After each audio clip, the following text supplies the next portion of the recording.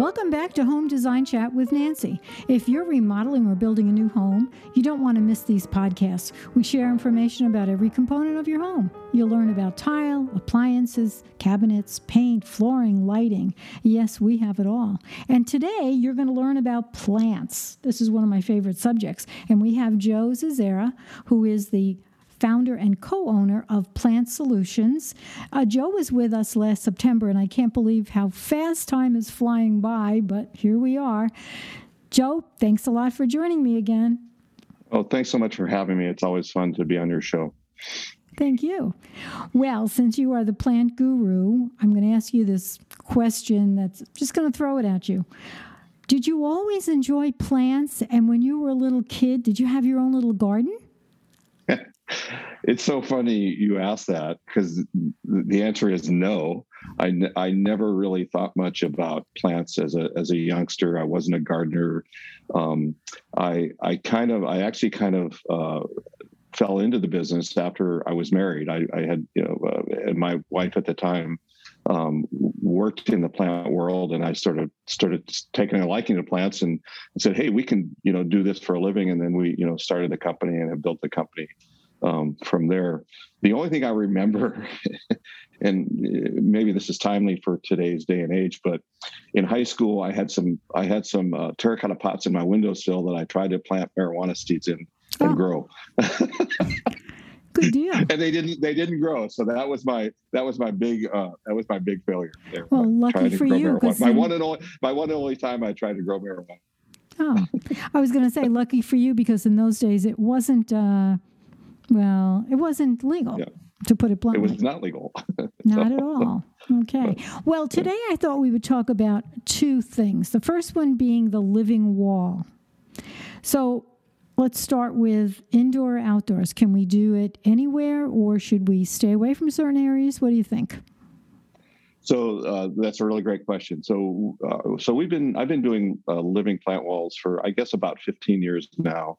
And when I started doing them, there are many different types of systems. When I started doing them, I made the decision early on that I would not be restricted to one type of system because the technology at the time was so new that we didn't know what was going to survive, and what was going to work. And so we did a lot of experimenting in those days.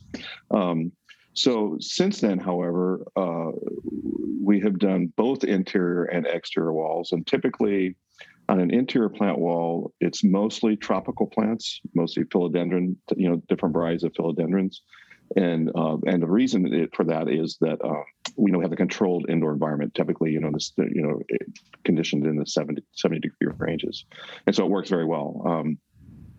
Outside, we cannot do tropical plants in Arizona because of the heat, the direct sunlight and all that. So we tend to use plants that are more conducive to the Arizona exterior environment. We also try to avoid direct western sun when we can, but we've had some very successful walls, both on southern exposures and northern exposures on the exterior. So the short answer is yes, both, but they are kind of two different animals in terms of the plant types and the palette that we can use. Well, I can see if you have a living wall on the inside, you could probably do some heavy misting, right? It would be hard to water. So again, the little bit about the living wall technology. So the systems that we use on the larger scale systems, they're fully integrated. And we have irrigation lines integrated into the system, and it's sort of a tray system. So if you can imagine an angular tray mounted on a wall that you can fill with water, the plant sits in its nursery pot, and you add water to the tray, and the plant waters through capillary action. So that's kind of how that works. But as that tray fills, it cascades out to the next tray below it, and as that tray fills, it cascades out to the next tray below it. So similar to a waterfall. It's sort of an internal waterfall, and again we use internet-based irrigation timers and internet-based moisture sensors in the walls, so that we know different parts of the wall, whether they're wet or dry, and we can control all the watering maintenance functions remotely.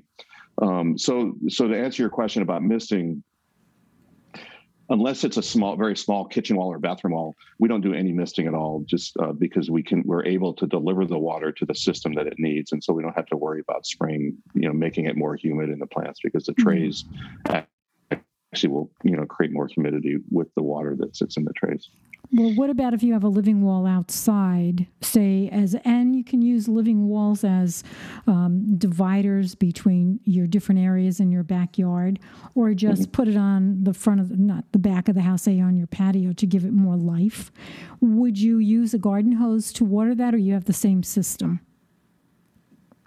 Well, so again, on the smaller scale systems, we can simply add water to the system, whether a garden hose or a water bucket or whatever. We could, for example, if you have a tray system that has maybe 6 levels of plants vertically, if you add enough water to the top tray, again, it gets manually, it cascades down to each tray till you fill the entire system. So you're able to water it basically from one location in the plant wall, and then have the trays fill up accordingly. I know you do a lot of commercial commercial living walls and commercial situations. What is the biggest living wall you've ever done? The largest one actually was not a commercial, but was a residential wall for a home here in Phoenix, and it was about 380 square feet, so right around just under 400 square feet of living wall in an indoor atrium, basically, that had a skylight above it and that. So that's pretty big for an indoor for a residential plant wall. It is. A lot years and years ago, the builders decided to build houses in Arizona with atriums. Some people have left them and they really don't do too much, because I go into a lot of homes. And some people have continued using it as an atrium. So what you're saying is, in this atrium, it was wall hung, as opposed to just having plants on the ground, which is a lot more attractive. Yep. That would be really interesting. Yeah, this particular one, there was no in-ground planter. It was just sort of it actually originally was a patio area, an exposed patio with just just open area above it in the middle of the house. And they closed it in and made it a separate room with doors into the room. And now it's more sort of a meditation room, I guess, for the clients. And, they have this great greenery sort of in the middle of the house, and great view, and, great, smells of the indoor plants, and, humidity is nice and all that. So, yeah. Do you have any flowering plants in there? Because they would smell good. They would add some interesting scents to the area. Yeah. Typically, we have a bit of a struggle with plant walls flowering inside, because the lighting levels inside are much lower than outside. So we have a hard time producing and keeping flowers. We use indoor a lot. We use bromeliads, which are mostly for color, not for smell. So we haven't had a lot of success using flowering plants in plant walls inside. Okay, and I know we talked about this before off air, but what if you had a living wall in your kitchen so that you can have your salad greens or your different herbs? Does that work well?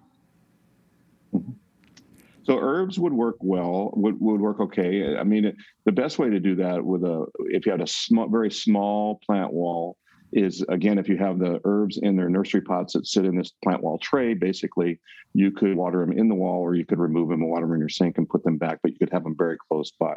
The key thing you need is lighting though, to keep things moving and growing. So yeah, no, that would work. Well, we also talked a little about growing lettuce and kale and that sort of thing, and I just don't think indoors, at least in a kitchen, you could produce enough to make a difference, like you could outside in an outdoor garden. Yeah, well, unless you don't cook a lot, and if you did salad once a month, you'd be okay, right? Yeah. Might not be as healthy as you could be, but yeah. Well, talking about cooking, I want to bring up Monogram's appliances. They are smart appliances, and they're built to enhance your kitchen cuisine, and beyond. Experience peace of mind, convenience, and an optimized performance with the Smart HQ app, which elevates the way you interact with your home and appliances by allowing you to do things like preheating your oven from your phone and checking how much time remains on your dishwasher cycle. Go to monogram.com to learn more or visit your local showroom to see these appliances in person. You know, I just thought of something. Do you have an app that tells you when to water your living wall? We do. Do you? So really? I was kidding. Yeah, no, we absolutely do. We use internet-based timers, and I literally have an app on my phone. Actually, two apps on my phone. One tells me how wet or dry the plant wall is, and the other gives me the control of turning the irrigation valves on and off. I always tell the story that a few years ago, before COVID, my wife and I were vacationing in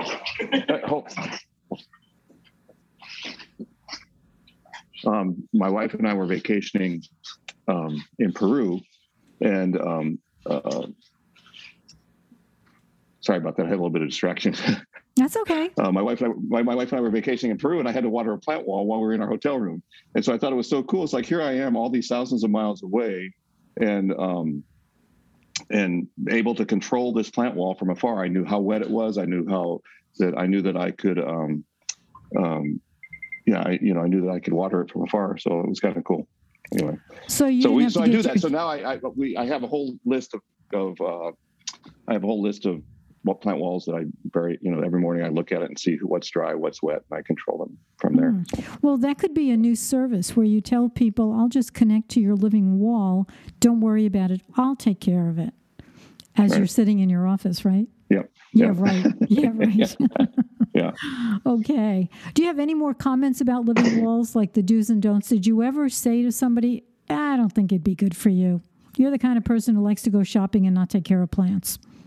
So I'm glad you bring that up. Actually, there are many times that we're called out to look at projects, living wall projects, and once I go in, I look at the lighting, or I look at the conditions, or if the client is not willing to put in what's needed to make it function properly, I just tell them don't do it, because a living wall is designed to make people happy, and there's nothing worse than a living wall that's not performing and is making people unhappy. And as I said, I started doing this about 15 years ago, and I made the decision then that if I couldn't do it right, if I couldn't make them work, that I just wouldn't do them. And so I've been moving with the technology and improving the way we do it ever since then. So and the answer is yes. I have told many people don't do this. So I hate to just pin you down on price, but does it go by the square foot or the kind of plants you use? I'm kind of wondering what the price points are for living walls.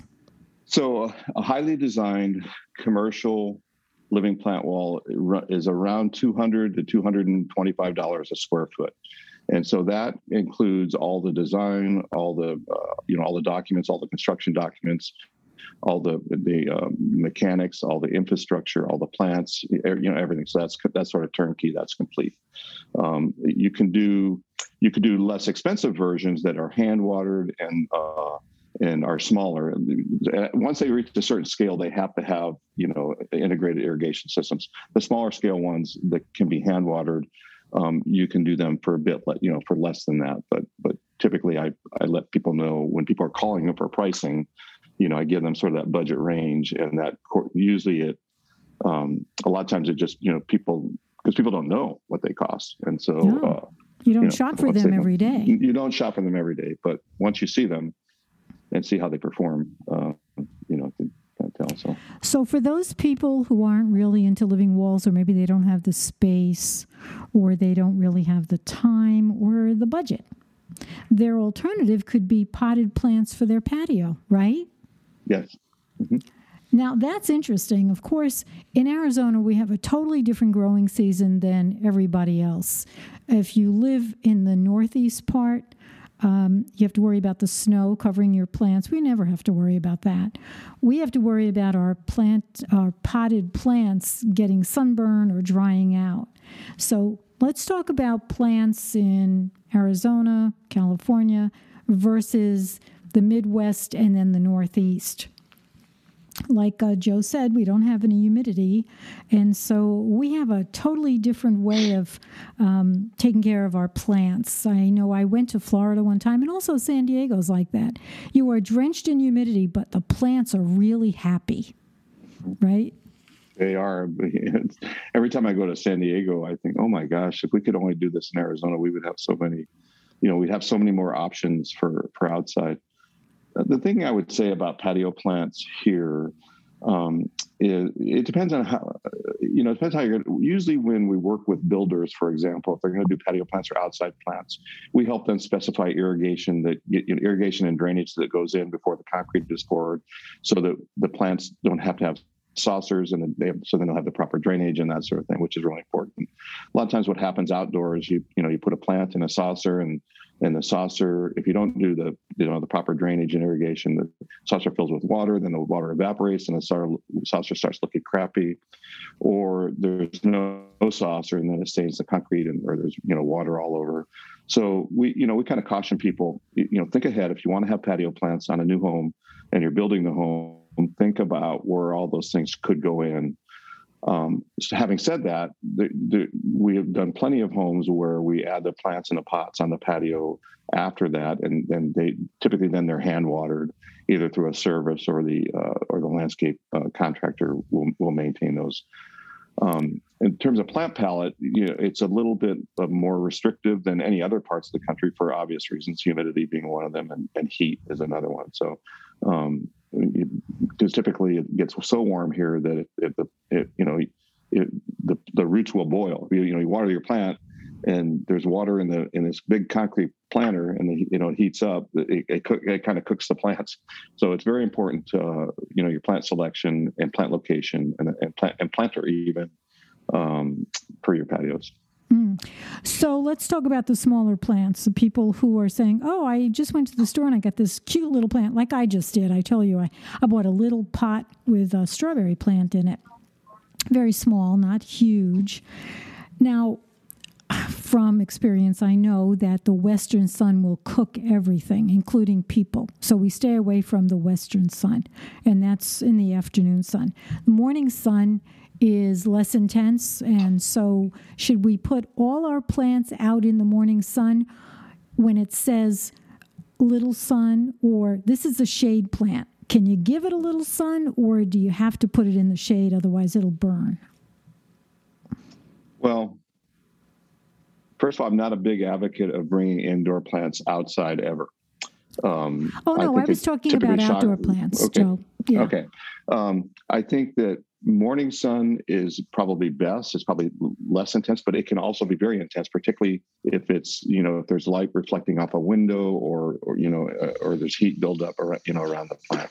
So, so the plants, outside will be fine. Okay. So then I noticed that some plants need more water than other plants. How do we know that we're overwatering them?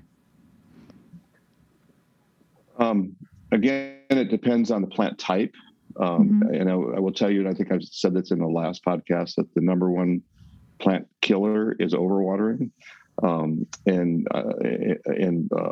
think roots need to develop. Roots are very smart. So when the plant dries out, the roots say to themselves, well, where are we going to get water? So they start looking for water. And as they're going looking for water, they develop and the plant develops, and you can tell that in the health of the plant. So I know this. Oh, I'm sorry. Another question.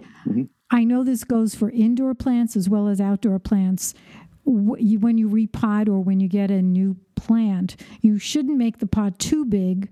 Now, this is what I was told. The roots start developing, all the nutrients go to the roots, but if you get a smaller pot, then the nutrients go to the foliage. And so then your plant would get bigger. True or not true? Well, I haven't heard it exactly in those terms, but let me think about this a minute. So the roots are going to take up nutrients no matter what. And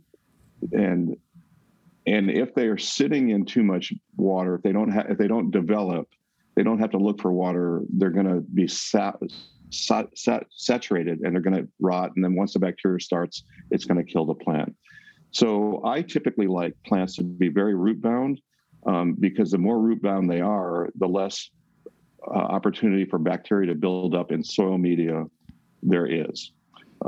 So most people think, oh, this is so root bound, I need to repot it. And I guess that's fine to a point, but again, I would almost rather not have soil at all, which you can't do because gravity works against us, right? But I think that oftentimes too small a root system and too big a root ball can be detrimental to the plant.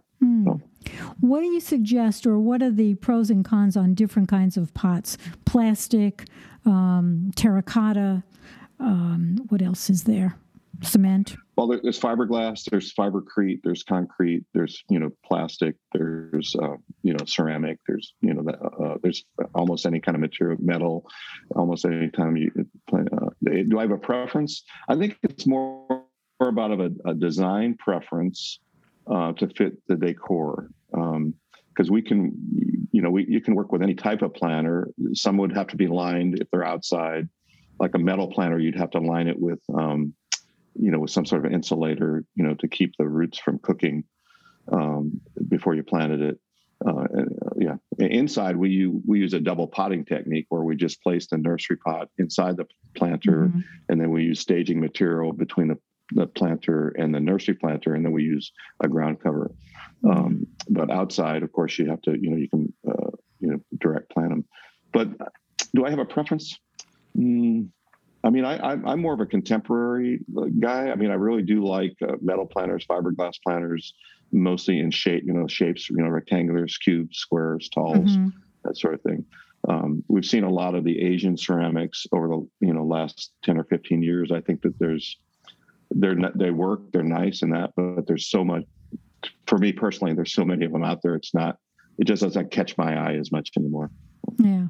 Times have changed. I used to plant a lot in terracotta pots. And then when the outside got kind of moldy and kind of green, I thought, I got to keep washing them. And then I read an article that said, let your plants age like this with the mold and with all this other stuff. It looks earthy. So times have changed, whatever you like. I think it's whatever that fits into your decor, whatever makes you happy, do it, right? Well, let me tell you a quick story about terracotta pots. And we had a client one time, this is many years ago now, who wanted that aged look in their terracotta pots. So we figured out an aging system that we could quickly age them, new ones, to make them look old, and got to charge more money for them. Yeah.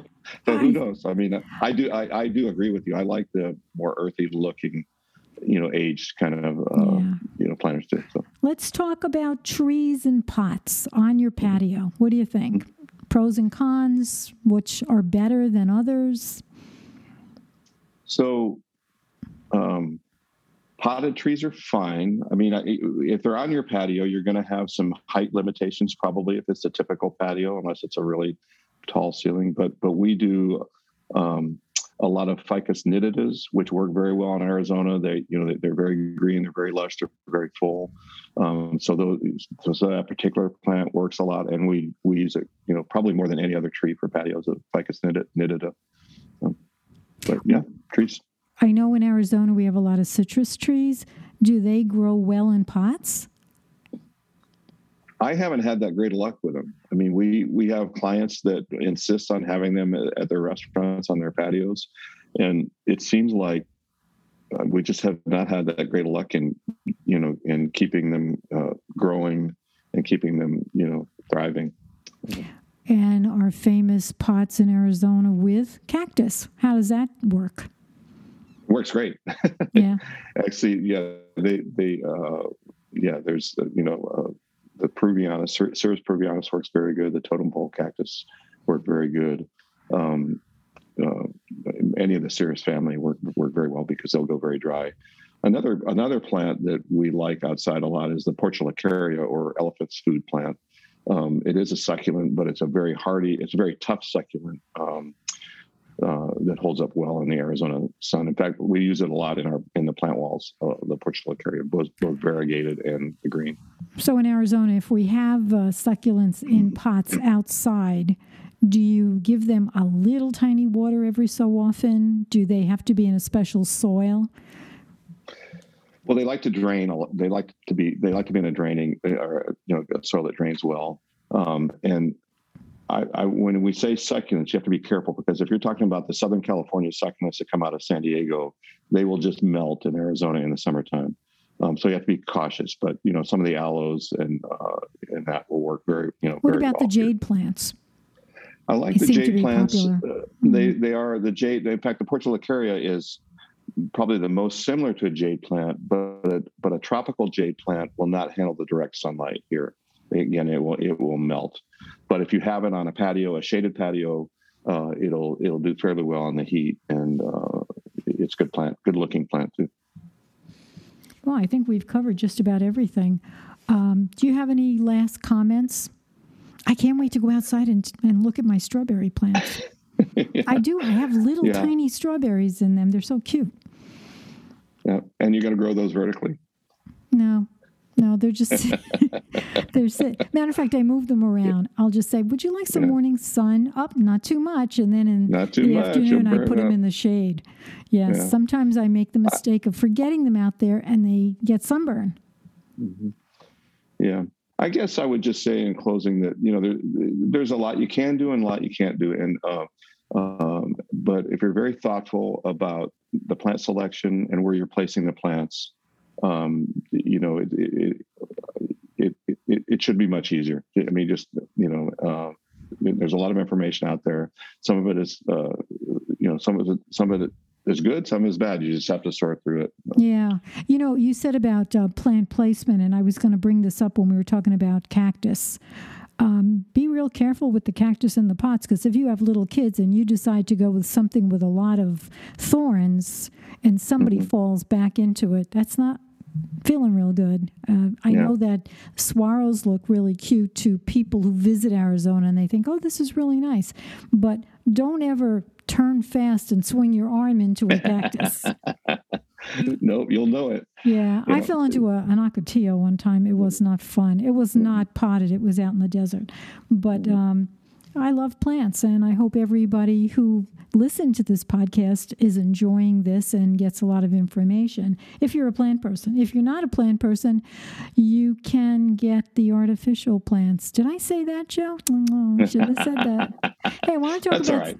I need to talk about Studio 41. They have showrooms in Illinois mainly. They've got 13, and they've got one in Scottsdale. When you walk into Studio 41 showrooms, you're wowed because they have such a selection. They sell everything from bath fixtures to cabinetry, and they have the largest selection of cabinet hardware I have ever seen. Actually, I've said this many times. I use Studio 41 as my source when I'm designing, and yes, I still design, and I have several projects going on, and they all have Studio 41 products. I love them. They have a great team behind their products, so if you ever have any questions, they're there to help. Visit them at shopstudio41.com. And I might add that they will ship things to you. And since they only have locations in Illinois and one in Scottsdale, if you live in California or if you live in Canada, you can shop on their website and they'll ship it to you. So that's not a problem. Joe, I had a lot of fun doing this. I love plants, like I said before. It's so fun. Yeah. I'm so fortunate to be in this business. We bring very rarely do this. Somebody say, "Oh, I hate plants." We come into projects, we come into jobs, and it just makes people happy. It just makes people thrive, just to be connected with nature, and that's my goal, is just to reconnect others, with the natural world. And, it's just really fun to be able to do this. We have one more subject. I was just going to say, walking into a room with no plants, you know immediately that there's something missing. And so we were talking before about the healthy air and what plants bring. You want to just talk about that? Well, so there is science. I mean, NASA did some scientific studies with chambers that determined that live indoor plants remove toxins, harmful toxins from the indoor air. And of course, there's always the benefit of oxygen production, from plants that help people, in a improve the air. But the bigger push today is really about the biophilic design connection to like our innate need to be connected with other living things. Mm-hmm. And so in the design world, biophilia is, if you do any kind of Google search on it, it's everywhere.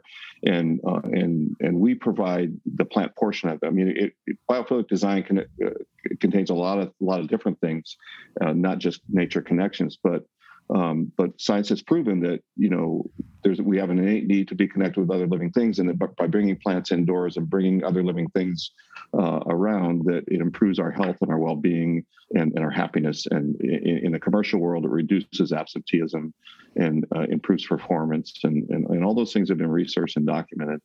And so it's kind of an easy topic to talk about because since it is innate, it's there already with people. When you start talking about it, people just light up. And when we start bringing plants indoors, people just, start to begin to thrive and improve.